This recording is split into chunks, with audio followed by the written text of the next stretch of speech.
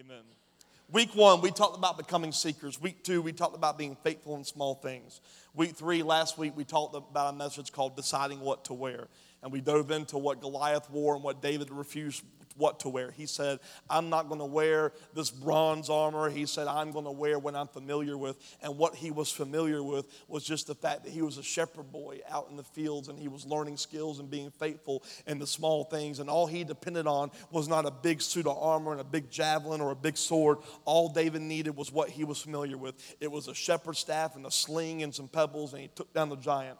And as I was praying about where to go from here, God gave me just one small phrase. And if you're taking notes, that phrase, the title of tonight's message is this: come prepared. Look at your neighbor and say, come prepared. Come prepared. David has been proven as a seeker of God's own heart. He's been anointed as king, but he had not stepped into the place of being a king. One thing we've been talking about over the past few weeks is anointing does not mean automatic.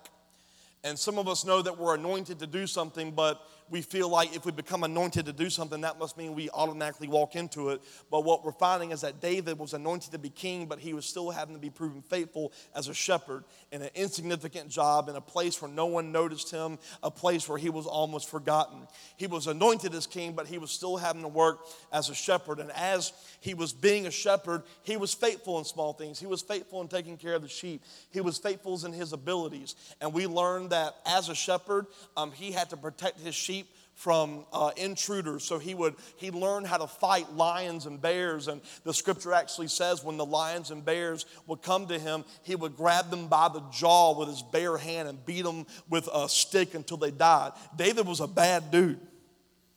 He learned it. And not only did he learn how to fight off lions and tigers and bears, oh my, but he developed his skills as a harp player.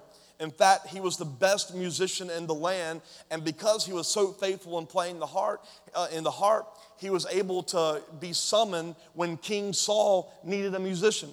We notice over the story that King Saul, in the very beginning, before they sought David, he was very disobedient to God. He continued in his disobedience. And when David shows up, Saul has got this tormenting spirit. And the only way it can be soothed is by music. So he says, guys, I want you to go find the best harp musician player in the land. And they were like, yeah, we know this dude in the fields is Jesse's son. Or it's a dude being a shepherd, and his name's David. He said, bring him here. So David comes, and every time he plays that harp, the tormenting spirit is soothed in King Saul. And King Saul's like, man, I'm going to keep this dude around. This dude's awesome. So because he had that favor, he was able to get close to the king. And the Philistines are fighting the Israelites. King Saul is the leader of Israel. He's the first king of Israel. They start to get to the battle lines, and this big dude comes out, and he starts taunting the Israelites. If you know the dude's name, shout it out. Goliath.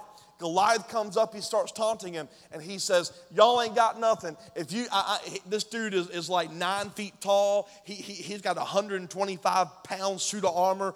Dude is massive. I mean, he's like WWF. Like for those of you that remember when it was F and not E, y'all know what I'm talking about? Goliath was like a champion. He had proven to win many, many battles. And he says, if y'all can find one person to beat me, we'll become your slaves. And if you beat us, we'll become yours. As soon as he said that, King Saul, who was also a very big man in stature, the scripture tells us that King Saul was a head size taller than everyone. He was scared, and they were hiding, and they were afraid that they were going to be beaten. And one day, Jesse says, David, you've got some brothers at the front line, and they're hungry. Could you bring them some cheese and some bread? Someone shout amen to cheese and bread. And David's like, okay. And David knows his brothers don't like him. He doesn't have favor with his brothers. But that didn't matter. David said, I'm going to be faithful. So he was faithful. He got someone to take care of the sheep. And he comes up to the front line. When he gets to the front line, I'm catching y'all up, he hears the taunts of Goliath. And Goliath is saying that he's going to win and he's better. And David's like, who the heck is this guy that he would defy the armies of Israel? Who the heck is this dude saying that he is stronger than God's people? He's like, why are y'all hiding? Why are y'all scared? I'll take them on. And King Saul and his brothers are like, nah, man, you just a shepherd boy. He's like, let me tell you what about me as a shepherd boy. I wrestle lions and bears, dog. I got this. And they were like, all right. So we come to this point where David comes up to Goliath, and it says in 1 Samuel chapter 17, starting in verse 40, if you look to the screens, it says he picked up 5 smooth stones, everyone say 5 stones, from the stream and put them into his shepherd's bag. And then armed only with his shepherd's staff and sling, he started across the valley to fight the Philistine. Goliath walked out toward David with his shield bearer ahead of him and sneering in contempt at this ruddy-faced boy. Am I a dog? He roared at David. That you come at me with a stick? He cursed David by the name of his gods. Come over here, I'll give your flesh to the birds and wild animals, Goliath yelled. And David replied, you come to me with a sword and spear and a javelin, I come to you in the name of the Lord of heaven's armies, the God of the armies of Israel, whom you have defied. Today, the Lord will conquer you. I love David. It's like, oh, you're going to die. You're going to be done. The Lord will conquer you. I will kill you and cut off your head. Listen to the boldness of David. All he's got is a shepherd's staff and a sling, and he's saying, I'm going to cut your head off. Now, I don't know about you, but when I'm going to make a threat, I want to make sure I got the tools to back it up. You know, if I say I'm going to take you down, I want to make sure I can fight. If I can't fight, I'm not going to threaten you because I don't want to look like an idiot and get beaten. The only thing I got to my advantage when it comes to fighting is size. I don't know how to throw a punch. But don't cross me, though. I'll cut your head off. Today the Lord will conquer you. I will kill you and cut off your head. And then I'll give the dead bodies of your men to the birds and the wild animals. The whole world will know that there is a God in Israel. Everyone assembled here will know the Lord rescues his people, but not with a sword and a spear. This is the Lord's battle, and he will give you to us. So as Goliath moved closer to attack, David ran out to meet him. Reaching into a shepherd's bag and taking out a stone, he hurled it with a sling, and he hit the Philistine in the forehead. The stone sank in, Goliath stumbled, fell face down on the ground. So David triumphed over the Philistine with only a sling and a stone, for he had no sword. David ran over, he pulled Goliath's sword from its sheath, and David used it to kill him and cut off his head. And when the Philistines saw that their champion was dead, they turned and ran. I love that. David didn't have a plan to cut Goliath's head off. All he said was, the Lord says, we're going to conquer you. Your head's coming off today, and he's going to win. And all I've got is a staff, a slingshot, and I just picked up 5 stones from the stream. Now, last week, I posed a question, and I told you I was going to talk about it tonight. The question is this: why did David pick up 5 stones? Because when I read the story, I'm thinking, well, if David's a man of faith, why didn't he just need 1? Why did he pick up 5? Why didn't he, well, if David's so faithful, why didn't he know that God was going to take care of it with 1 stone? And there's all kinds of theories. Some think that maybe David had 5 because he had some doubt. But there is no indication of doubt. If you read the story over, the whole time David's like, I got you, I'm going to cut your head off. I ain't got a sword, but your head's coming off. And all your people, they're going to die, and they're going to be eaten by birds and animals. There's no doubt in him. He's very bold. Now, some think maybe he brought 5 stones because he was prepared to fight some people. Because I imagine if this 9-foot dude giant gets knocked down by a stone, I would probably be thinking people are going to come at me. Because David doesn't say necessarily your people are going to run. He just says they're all going to die. Maybe he thought he had to fight them. I don't know. Some think that maybe we see some scriptures in 2 Samuel, which we'll come to later in this series. But it talks about that Goliath had 4 brothers, and they were all giants. So some people think that maybe the 5 stones were because there was fighting Goliath, and then there was preparing to take down the other 4 giants. Some even, like the super trendy, super spiritual preachers, they try to give the 5 stones like an acronym or something, and they're like, oh, the 5 stones, they stand for like faith, obedience, service, and prayer. Like there's all kind of ways that people preach it. But the fact of the matter is, there's no scripture that tells us why there are 5 stones. What we do know is that David had a tremendous faith in God. That he said, all I'm going to rely on is what I'm used to. What I'm used to is I'm by myself, I've got a staff, I've got a sling, and I worship. I worship my God. I take care of sheep. I play my harp. And the whole time that David is addressing Goliath, over and over we hear it. God will. This is God's battle. God will get the glory. This is God's. Never once in that whole passage is David saying, I'm going to do this. He is simply saying, this is the Lord's battle, and he's going to conquer you, and the way he's going to conquer you is that I'll cut your head off. It's always God will, God will, God will get the glory, this is God's. I believe the reason David picked up 5 stones is simply one thing. He came prepared. Because there's so many times where God asks you to do something in faith.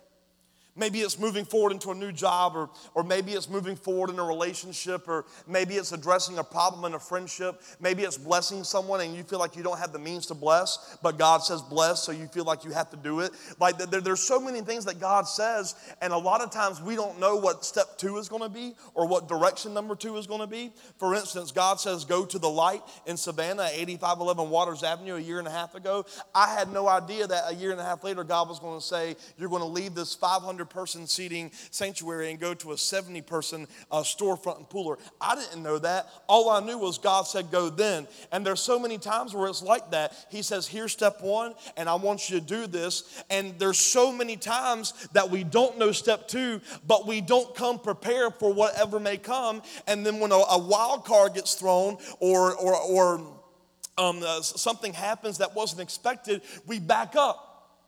Just like the Israelites. They're ready to fight. All of a sudden, 9-foot dude comes up and they start running back. Because even though they were moving forward in the battle, they had no idea that a giant was about to come up against them.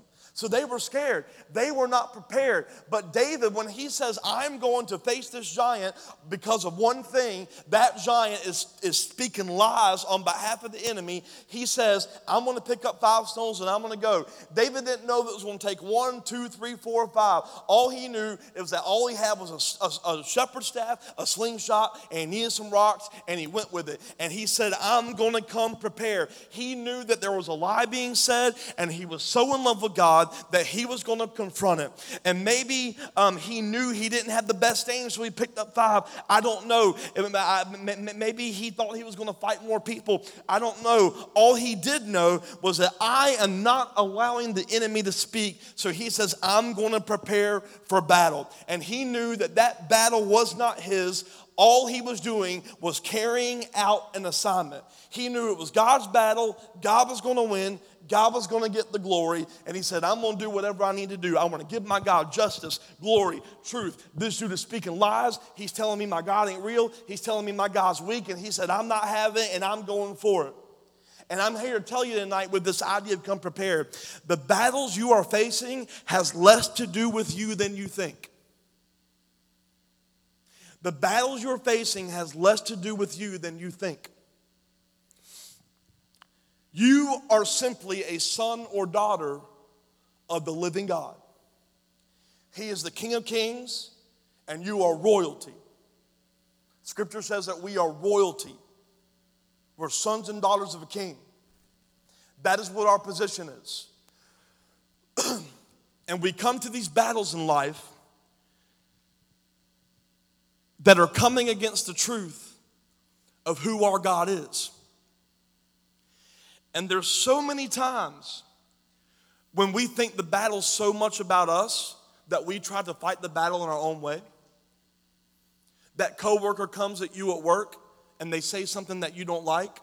So the way you want to fight is you respond to make sure that you get yours. You have that parent that says that demeaning thing, so you want to get even and say something back. Or maybe you're in this place where something comes against you and you think the way I got to fight is I've got to do something myself to make sure that they know who I am. But the fact of the matter is, just like David knew, David said, this is not my battle. This battle's the Lord's. So if this battle's the Lord's, I'm not going to fight with what I have. I'm going to fight with what I know. And if I know that my God is with me and my God is for me and my God is not against me, I'm not going to fight by my means. I'm just going to lean into him. How you fight indicates how much you're aware that it's God's and not yours. Because we'll come up with all these ideas. Well, how do I do this? How do I respond to this mountain in front of me? How do I get over this wall? How do I deal with this thing? You have to realize it's not yours to deal with.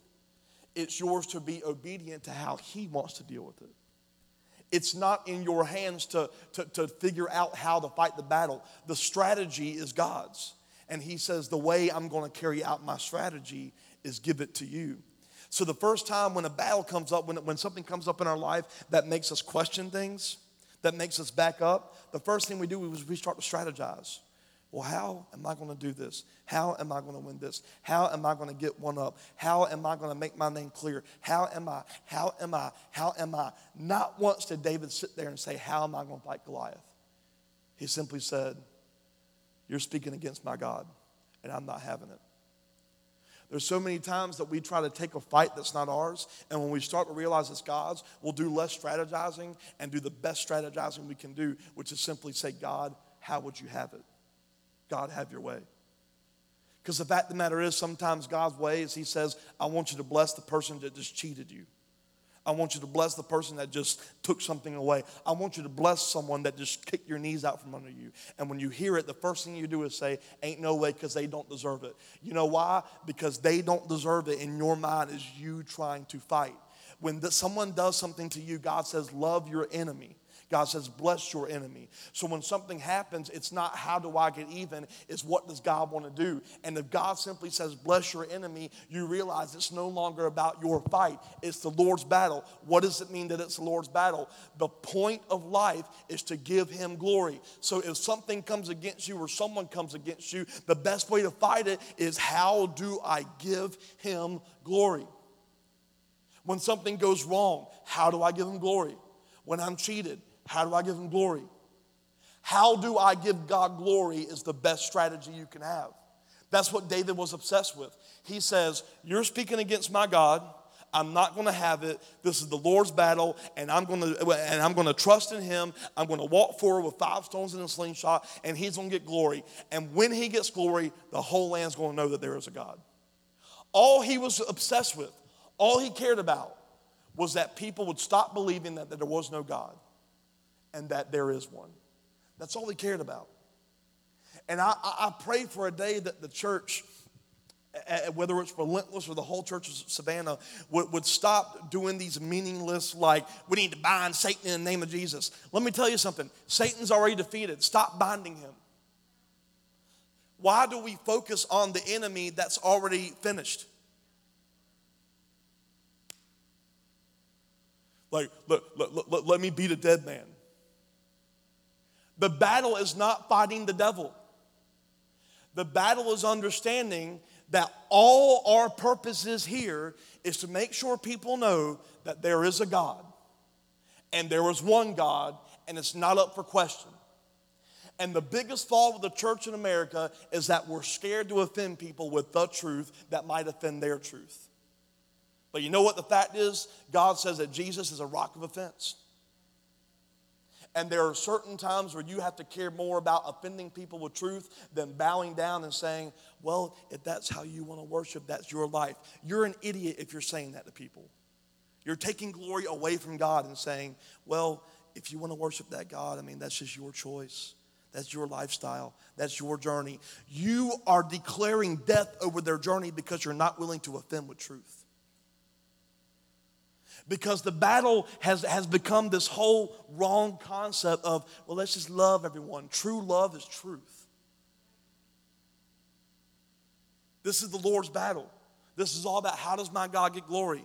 And we need to take every opportunity to give him glory. But the reason we're not giving him glory is because we're not coming prepared.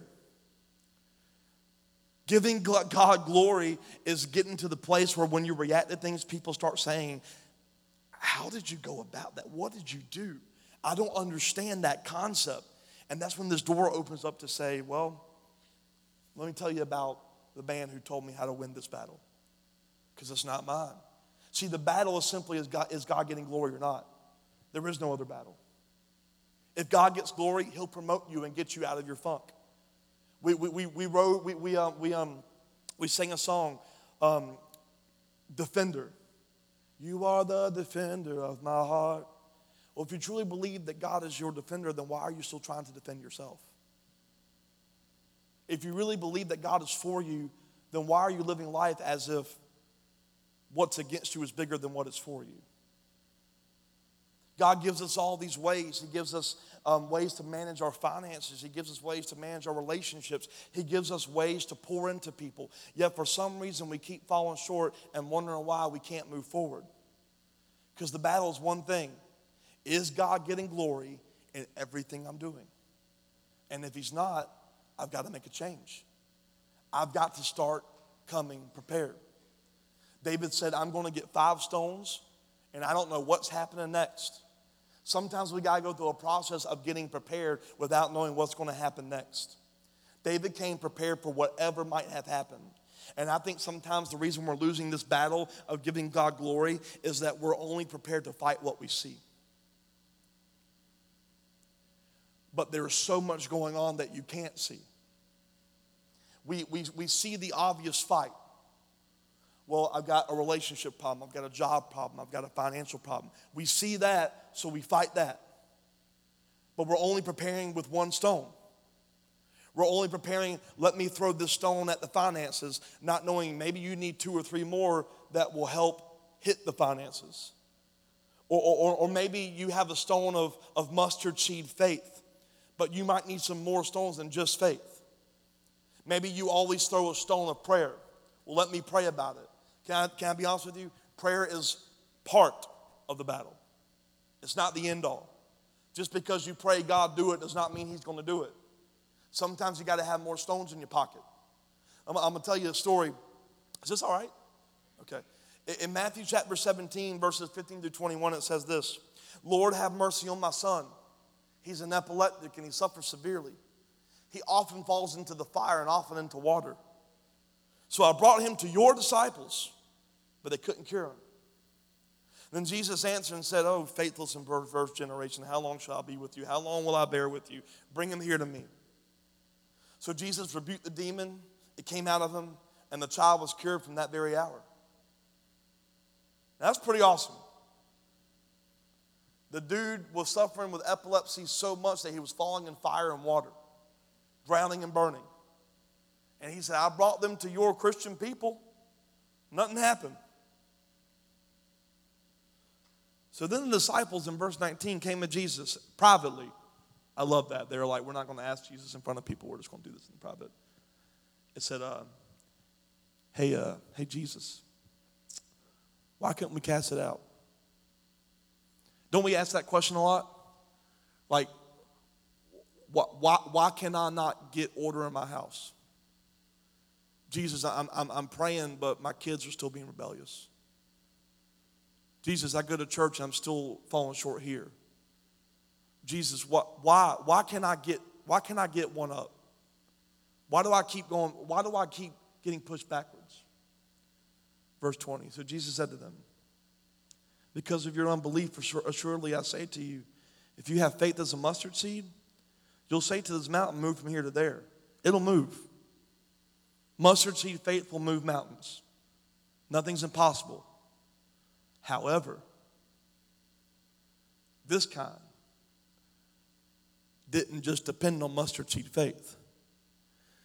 You needed mustard seed faith, and you needed prayer, and you needed fasting. And what the church has done a terrible job of is we teach people how to carry one stone of faith, but we don't teach them how to prepare with the stones of prayer and fasting. We've developed a culture of fight the battle with one stone of come to church. And you come to church and nothing's happening in your life, but you're not carrying the stones of personal devotion. You're not carrying the stones of personal prayer. You're not carrying the stones of fasting. If the only time you fast is when the church does a corporate fast, don't come to me complaining that you're not winning battles. God has given us all these stones to come prepared, but we're not preparing. We're being reactive to situations. Things come against us and I have faith that God's going to come through. And Jesus is saying, well, faith will move mountains, but when demons happen, you need more than faith. When you have a demonic influence in your house, you got to have a little more than faith. Faith can move mountains, but faith is not going to cast out that demon. Faith faith alone is not going to break down that curse over your house, that generational curse to your kids. Faith alone won't do it. You got to accompany it with prayer and fasting. David might have needed one stone to take down that giant, but he brought 5 because he didn't know what all he would need. Maybe he needed to hit a head. Maybe he needed to hit the knee. Maybe he needed to hit the feet. He didn't know, but he came prepared. And we have got to stop being reactive to battles, because when something happens, we'll say, oh, I got to get in my prayer closet. But you should have already been prepared by praying. When something happens, you'll say, oh, I got to sow an offering into the church. I get so sick of that. I hear it all the time in the Pentecostal Charismatic Church. When something happens, oh, I gotta sow a seed. No, you should have already been sowing a seed. You should have been prepared for this. When financial things come up against your life, you should have already been preparing. We are so reactive. David didn't see the giant and he was like, oh shoot, let me get 5 stones. No, I don't know what that was. He didn't do that. Before he started going up, he said, 1, 2, 3, 4, 5. He prepared and then he went. You want to fight battles? You want to get to the place where we're conquering our giants? Come prepared. We're prepared to sing songs, but we don't have prayer life. Maybe we have prayer life, but we're not singing songs. Or maybe we're just singing songs when we come here at church, but when something comes in your personal life, you don't know how to bust out in the hallelujah. David wrote the book of Psalms. All of these songs giving glory to God. The song was in his heart. He was seeking God. He came prepared. Are you coming prepared? Are you coming prepared to fight with all you need? Or are you only relying on those subtle things? Is this good? Is it speaking to you? Y'all are quiet. It's okay though. Okay. In 2 Corinthians 10, 3-5, it says this: we're human, but we don't wage war as humans do. We use God's mighty weapons, not worldly weapons. And it says we use those weapons to knock down strongholds of human reasoning and to destroy false arguments. Listen to that. The weapons of God destroy false arguments. Your battle is against the false argument because your battle is what's taking away glory from God. We destroy every proud obstacle that keeps people from knowing God. Your battle should not be obsessed with defending yourself. Your battle should be with making sure that nothing hinders people from knowing God. And one of the biggest battles we've got to deal with is if your lifestyle turns people away from Jesus, that's what you got to fight. We capture their rebellious thoughts and teach them to obey. The reason David was so good at fighting this giant with a pebble and a sword of the own giant's sheath, but he was familiar with godly weapons. He didn't look at Goliath and said, I got to fight a 9-foot giant. He looked at Goliath and said, I'm coming against your lies. He said, you're telling these people that nothing can come against you. But I'm going to show these people with a slingshot and stones, God's going to take this giant down. And all the lies that they thought, they're going to know that my God is real. It had nothing to do with a physical fight. It had nothing to do with the fact that he was a giant. It was one focus. You're telling lies. The biggest battles and biggest fights worth fighting have nothing to do with a physical nature. It's what lie is keeping people from knowing God. What lie is keeping you from being truly faithful to God? Well, I've been doing this over and over, Kyle, and I'm not seeing breakthrough. You need to come against that lie more than defending yourself and preparing in other ways. How do you come against a lie? How do you fight the giant? You come prepared with everything that God's given you. Your personal devotion, your prayer life, your fasting, your breakthrough with song. There's so much in the scripture, and I'm not going to do a whole message tonight about all the ways to do it. I encourage you to find that yourself. It's in here. Just read it. But he says, are you coming prepared? David said, I don't know what I need for this one, but I'm going to come prepared. We don't need to be reactive to battles. We need to come prepared. We need to have it in our back pocket. so that when it's time to sling a stone, we got the stone and we're not searching for the stones. Well, Kyle, this thing came against me and I don't know how to move forward. Well, you haven't been prepared. Because if you had been talking to your God and getting familiar with his voice, you wouldn't be searching what to do. You'd already know what to do. Because it's not about fighting the battle. It's about coming against the lie, and the voice of God will tell you how to do it most effectively. Is this making sense? David was familiar. He said, I'm not going to try to protect myself. I'm not going to try to defend myself. God's got me. I'm not going to dance around this. As soon as it's time to fight, I'm running against my Goliath. And I'm taking down the false lies. I'm taking down the strongholds. He came prepared. So in verse 52 of 1 Samuel 17, it says, then, as soon as Goliath was killed, the men of Israel and Judah gave a great shout of triumph and rushed over the Philistines. Chasing them as far as Gath and the gates of Ekron, the bodies of the dead and wounded Philistines were strewn all along the road of Sharon as far as Gath and Ekron. Why were they along the roads? Because God said, I'm going to put the bodies out and the wild animals are going to feast on them. We're going to take care of this. Then the Israelite army returned and plundered the deserted Philistine camp. David took the Philistines' head to Jerusalem, but he stored the man's armor in his tent. Now that verse made me pause. Because last week we discovered that David didn't need the armor. The only armor he needed was the armor of God. The belt of truth, the breastplate of righteousness, the helmet of salvation. That's all I need. So why did David keep the armor? Well, back in those times, it was customary. If you won a battle, you would keep the plunder, if you will. You would keep the prize of the enemy. You would keep it. It was a custom thing. In 1 Samuel 13, before we got into the scripture, it talks about how there were no blacksmiths in Israel. The Philistines were so scared that that the Israelites were going to make their own weapons, that they outlawed blacksmiths were not allowed. So maybe it was because the armor was rare and they were going to need it. I mean, King Saul could have probably worn some of it. Maybe they could have melted the bronze and made some new stuff with it. But as I prayed about this, I felt like God gave me something, another reason. And it's all about coming prepared for the battle. Because David didn't need the armor. But maybe what David needed was the reminder of the armor. Because what happens is every time David would come up against a new thing, maybe he looked to his tent and remembered, oh yeah, I took that giant down with a slingshot. I can do this. There's so many times in life where we have one victory and then we come up to the next place in life and it seems like the next battle's bigger and we get scared every time.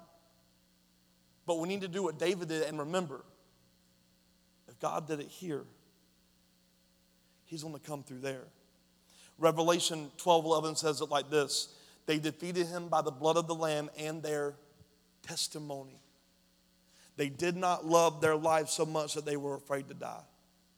Sometimes the best way to come prepared for a battle is to make sure that the testimony of what God's done in your life is always at the forefront of your mind.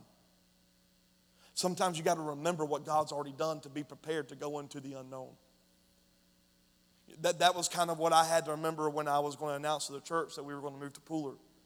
Because we didn't have $20,000 in the account to do it. And I knew that God didn't want us to go into that space, and it looked like it did. Trust me. I didn't know how the money was going to come in. But you know what I did? I didn't start strategizing, how can we get the money? I said to myself, well, we paid $200 a month at the Y, and we didn't have the money to afford $800 a month here. But when we made the move, the increase in tithe gave us more than enough, without explanation. And it's still more than enough. So I have to remember, if God did it then, he's going to do it now. Sometimes the best way to come prepared for struggles in life is when they come, because you can't escape struggles. You can't escape war. You can't escape battles. When they come, remember the armor that you got from the last battle. Remember what you've already gained. Remember the God of the breakthrough that has always come through for you. Remember the sacrifice he made on that cross so that you would live. If he did it then, He'll do it again. That's how good God is. Sometimes the best way to prepare for a big thing in your life, a big mountain that you're about to face, a big valley that you're about to cross, I'm not scared to go against it because he's already done it once. Think about David. Why was he so bold to face a giant? Because the dude went from shepherding sheep to being in the courts of a king playing a harp. I bet he said to himself, if God can do that, I ain't worried about this cat. Sometimes the best way to prepare is to remember. So in verse 55, as Saul watched David go to fight the Philistine, he asked Abner, the commander of his army, Abner, whose son is this young man? I really don't know, Abner declared. Well, find out who he is, the king told him.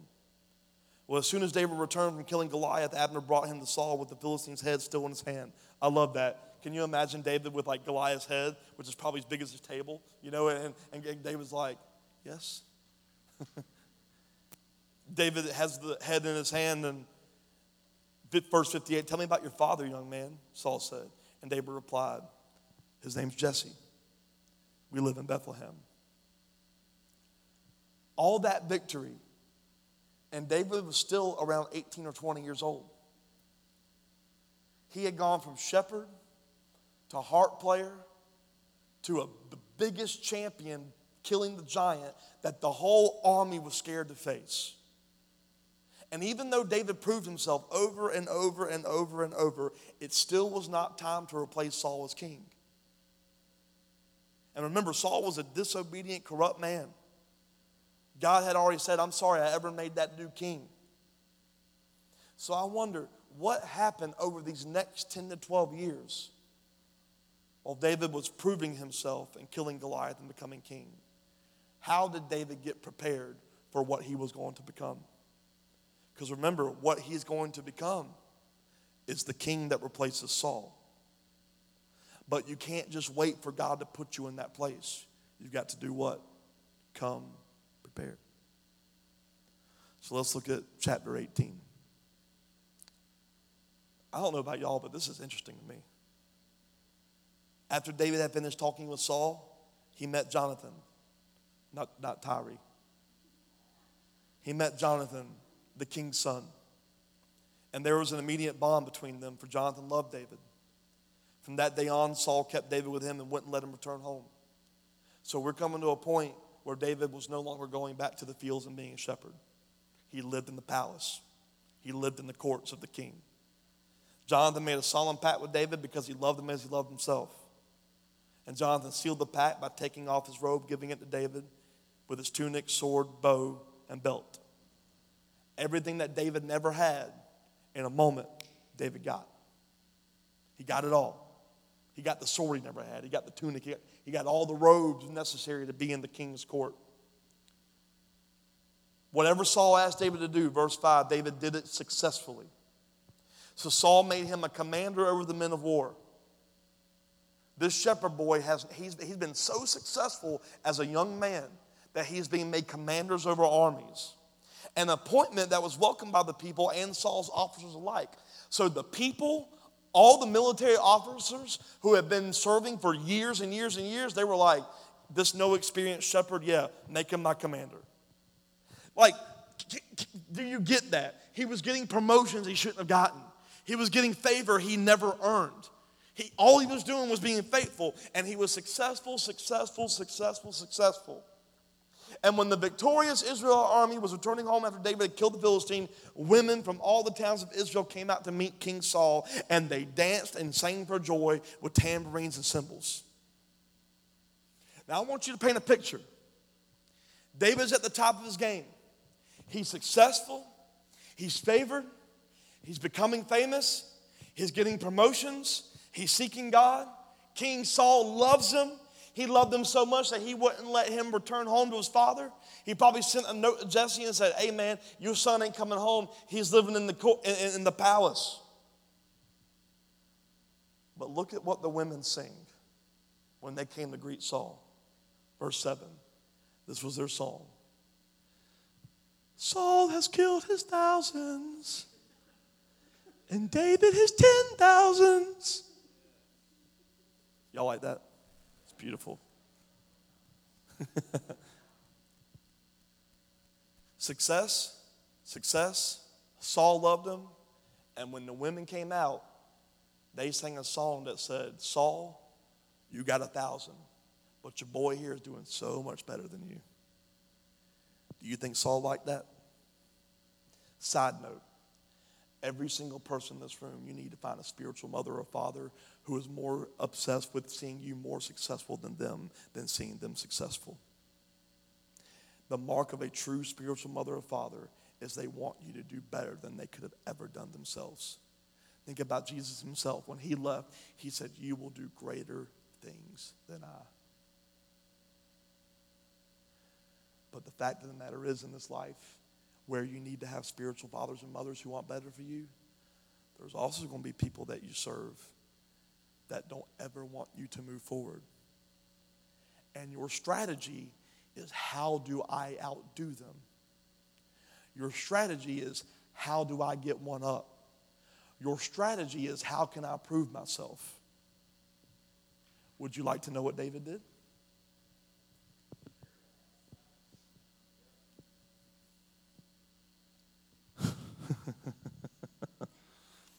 Look at verse 8. This made Saul very angry. What's this, he said? They credit David with 10,000s and me with only thousands?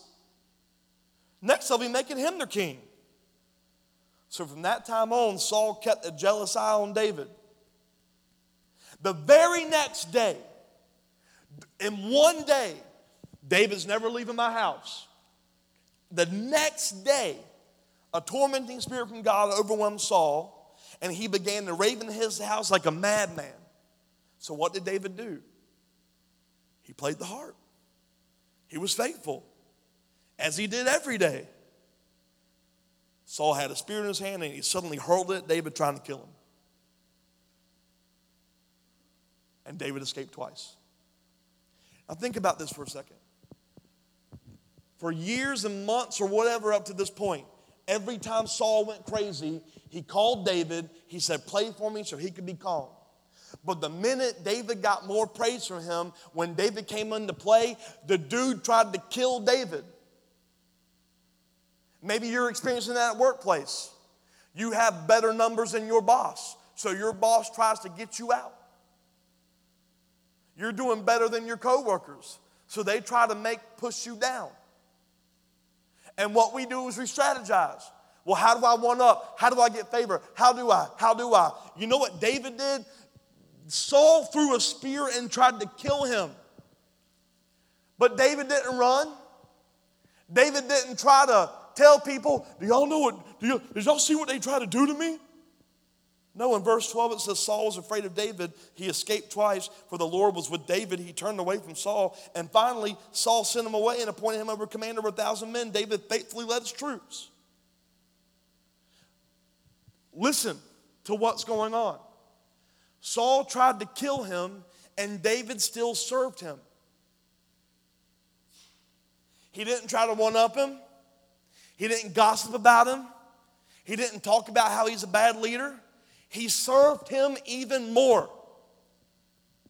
And because of that, verse 14, David continued to succeed in everything he did. Not because he was great, but one thing, because God was with him. Why was God with him? Because he was not fighting with his own strategy. He was not fighting with his own strength. He fought with one thing, giving my God glory. I'm going to humble myself to this man, and even though he tried to kill me and end me and put me down, I'm going to serve where God has placed me. And if my God has placed me in the courts of a king, I don't care how many times he tries to kill me, I am going to serve. And when Saul recognized it, he got even more afraid of David. See, you try to make people scared that they're going to lose you by threatening to lose you. But Saul got more scared when David submitted more. Not because David started fighting, not because David started bulking up, not because David started whispering, we need to plan a rebellion so we can get against the king. No, he served more, and he backed down more, and he decreased for increase. And Saul got more scared. And all of Israel and Judah loved David because he was so successful at leading his troops in the battle. Up until this point, David was a proven warrior. He was a seeker after God's own heart. And he was serving the king. But according to this scripture, he became even more known for something different. Not for being a great warrior, but for being a great leader of the troops. How did David learn how to be a great leader when all he had experience with was sheep? He learned how to serve under one. He was humble to where he was. And God taught him more and more and more. Because before David could become a king, he had to learn to lead. Because he could fight. He could sing. He could play the harp. He could lead worship. But he didn't know how to lead quite yet. And the way he gained the skill that he would need to be a king is he submitted. Said, okay, I'll serve. King Saul had no idea what he had just done. Saul sent him away to lead 1,000 people to get him away because he was scared, not knowing that by giving him 1,000, David would acquire the skill to become a king. If God is your defender, no matter where you're at in life, he will use everything that is coming against you to work for your good. That does not mean God planned tragedy for your good. It means if you will obey him and fight the battle of making sure he gets glory and he gets fame, he's going to make sure you're being molded to accomplish your destiny. And there's so many of us that never walk forward because we're not embracing the season of submission in our lives. Because the season you're in, that where everything is against you, you're getting prepared. You're learning the abilities. You're learning the skills so that when you walk into your new promotion, you walk into your calling, you walk into your anointing, you don't have to learn the skill now that you're there. You've already acquired it through a life of submission and humility because all you cared about, will God get glory? David cares so much about God that he said, I'm not even going to try to kill this man back. I'm not going to throw a spear back at him. I'm going to love my enemy and I'm going to serve him. And his fame rose that he was a great, great leader. If you come prepared, every battle will bring more glory to God. And that's how you move forward.